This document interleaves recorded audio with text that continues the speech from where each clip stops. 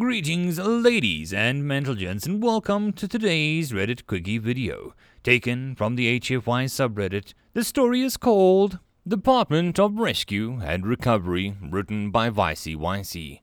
The link to the original will be down below, and as always, I hope that you enjoy, and if you do, please consider subscribing.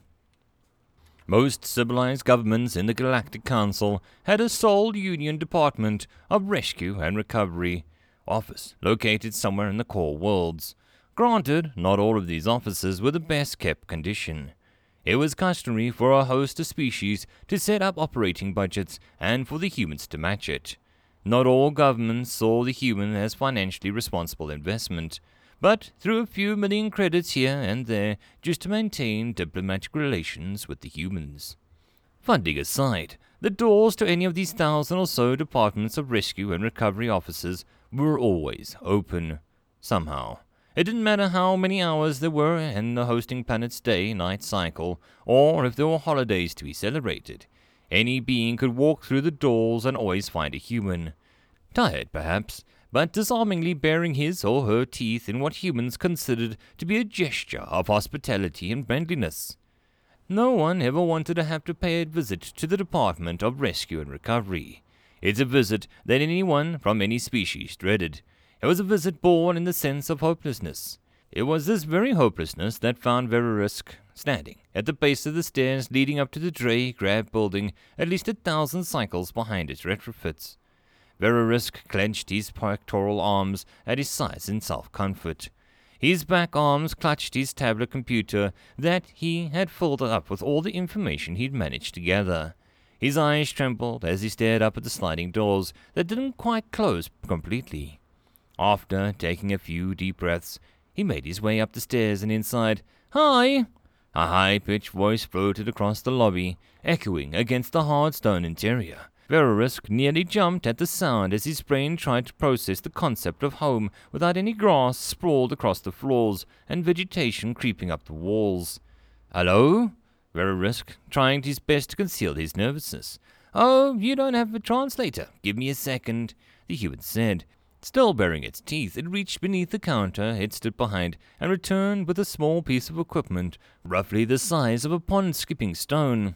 It set it on the counter and pressed a button, and then gestured for Verarisk to approach the counter. "Can you understand me?" it said. "Yes." "Excellent. My name is Melanie Ronan. I'm a female, and you may call me Mel if you'd like. May I know your name, species, and title, if you claim one?" Melanie said. "Verarisk Leary. I am from Kallion," Verarisk said softly. "It's nice to meet you, Mr. Leary," Melanie said. "I am not a highborn," Verarisk said. "Ah, it is very nice to meet you, Verarisk. How can I help you today?" Melanie said. Verarisk paused, unsure where to start. He thought to maybe lie, give the appearance that he knew more. Maybe that might better convince the humans to take his case. Or perhaps he should endear them with his plight, instead of words tumbling out of his mouth in a specific order, as his emotions pounded in his chest, overwhelming his sense of reason. My partner and child have gone missing. She was supposed to arrive at a registered transport 2 weeks ago. I have not heard anything from the company that chartered the passenger liner. Nothing on the waves. It was a small ship, only 400 souls on board. Too small of an incident for my government to open an official inquiry. I don't know what else to do. I don't know where else to go," Verarisk said, near tears as the human's expressions went. Melanie stopped baring her teeth, the corners of her mouth turning down. Her face contorted into a look Verarisk could only describe as displeasure, like she had eaten an unripe Guaranai fruit. "I'm terribly sorry to hear that. I'm glad that you decided to come to us. Wait just a minute. I'll have a case officer come to see you shortly. Would you like anything while you wait?" Melanie asked. "I don't understand," Verarisk whispered. "Refreshment?" No, thank you," Verarisk said. "Let me get the case officer," Melanie said as she raised a hand to her head and tapped something in her ear. "Captain Kim, into the lobby, please." Verarisk simply stood at the corner, unsure as to how he should make himself comfortable in such a place. The past few days he'd been a nervous wreck, to the point of comfort seemed a foreign concept, as seeking help from humans. The human, Melanie, attempted to make polite conversation. Veririsk gave little more than terse answers here and there. He didn't have the energy to state of mind to engage in any meaningful way. A few minutes passed before he heard echoes of footfalls from down the corridor. Veririsk turned towards the sound. Captain Michael Kim was much taller than Melanie. His face was sharp features, and his hair was dark-colored below his head covering, which he wore at an angle. He did not have the same pleasantness that Melanie had, but Veririsk found the odd sense of ease in Captain Kim's business-like appearance. The human walked with a purpose, his entire posture rigid, almost mechanical in its measured stride and a slight flex of his shoulders. As Captain Kim got close enough to make eye contact with Veririsk, Captain Kim bared his teeth, though his display was fleeting, as his face was unaccustomed to such a movement. Kim tapped an attachment on his wrist before speaking. "You must be Veririsk. My name is Captain Wuhan Kim. I am the commanding officer of this office. Why don't you follow me?" Veririsk followed Wuhan from where he had come. Wuhan turned to the corner and opened up a door, holding it open for Veririsk to enter. The interior immediately filled with Veririsk with a small sense of peace. Lush grasses covered the floor, gently parting under the roof. Vibrant plants adorned with the spring petals painted with vivid colors across the walls in brushstrokes.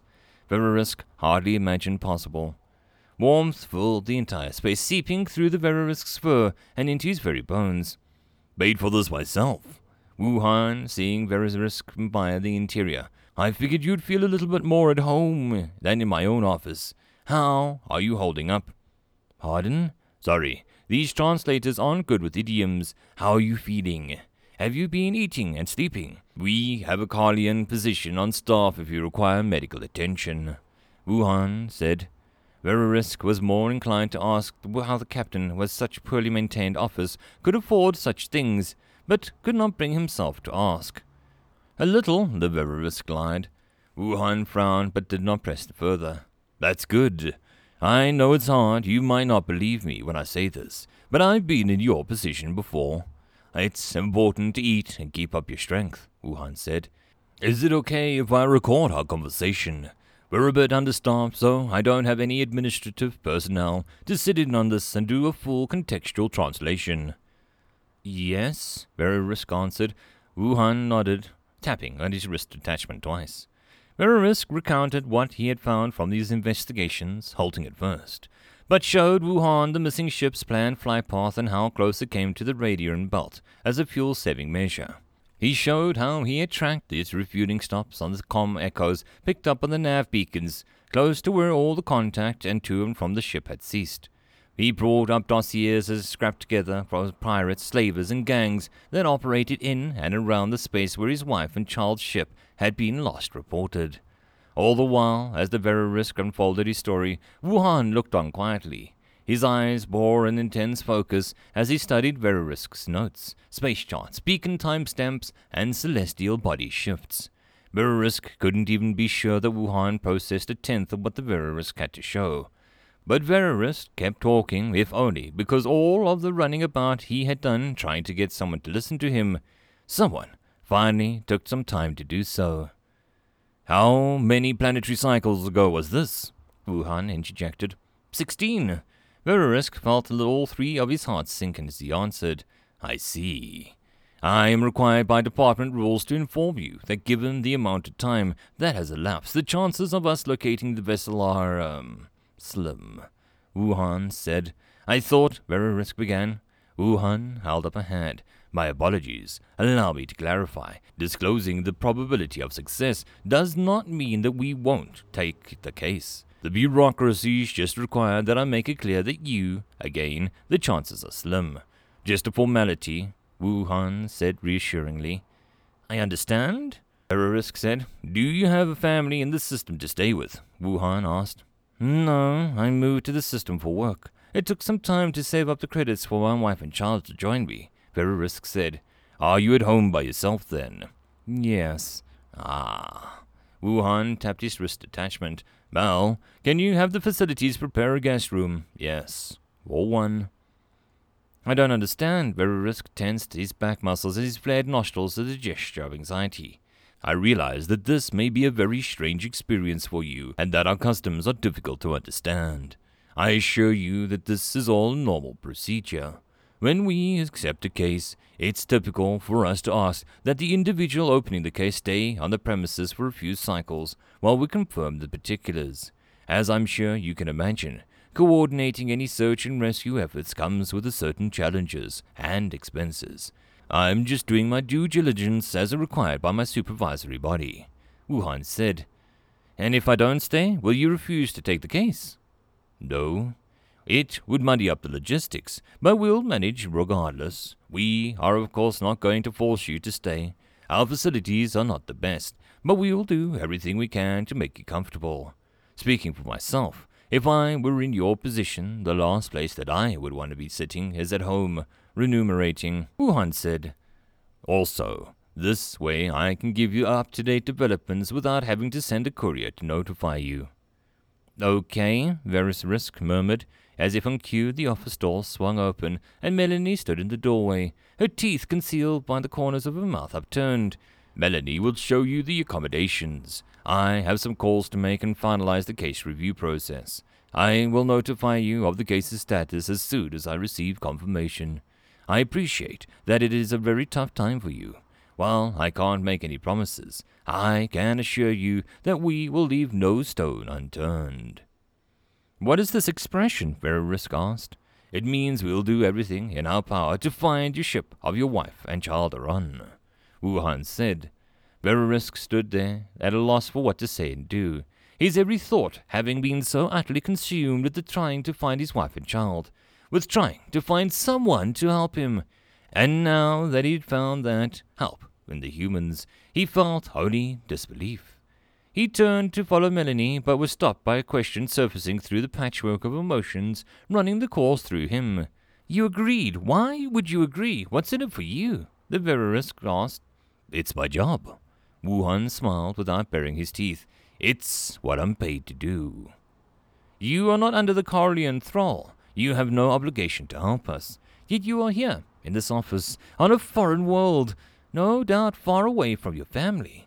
All this to help strangers in a strange place, Verisk asked. Verisk's eyes locked on Wuhan's, but Wuhan was looking past him, his gaze empty before focusing again suddenly. Around 15 years ago, I was serving as a Navy pilot on one of the more developed outposts. 120 million souls on the world, 85% terraformed. We had atmosphere, magnetosphere, and a geological and tectonic activity. I was stationed on one of the Advanced Expedition's old orbital stations when an earthquake hit on the southern hemisphere. You understand the word, right? Earthquake, Wuhan said. Yes, Wuhan continued, recounting how he disobeyed the orders to launch, violated protocol to enter the atmosphere, using the planet's gravity to accelerate him to close the maximum entry speed. Verisk listened, aghast as the Wuhan recalled how he had been disciplined for his disobeying orders. Such madness, Verisk said.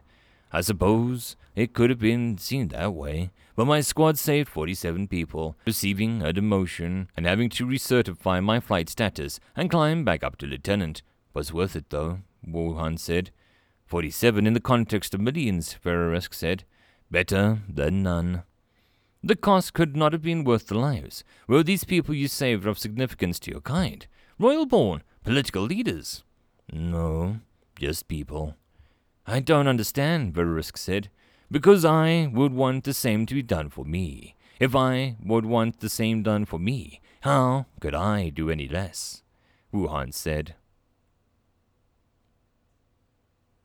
End of story. If you wish to support the author or the channel, all the relevant links are down below. But the easiest way would be to share this like a plague to everyone and anything that you can think of. And until the next video, I hope that you all have a good time, and I'll see you then. Cheers.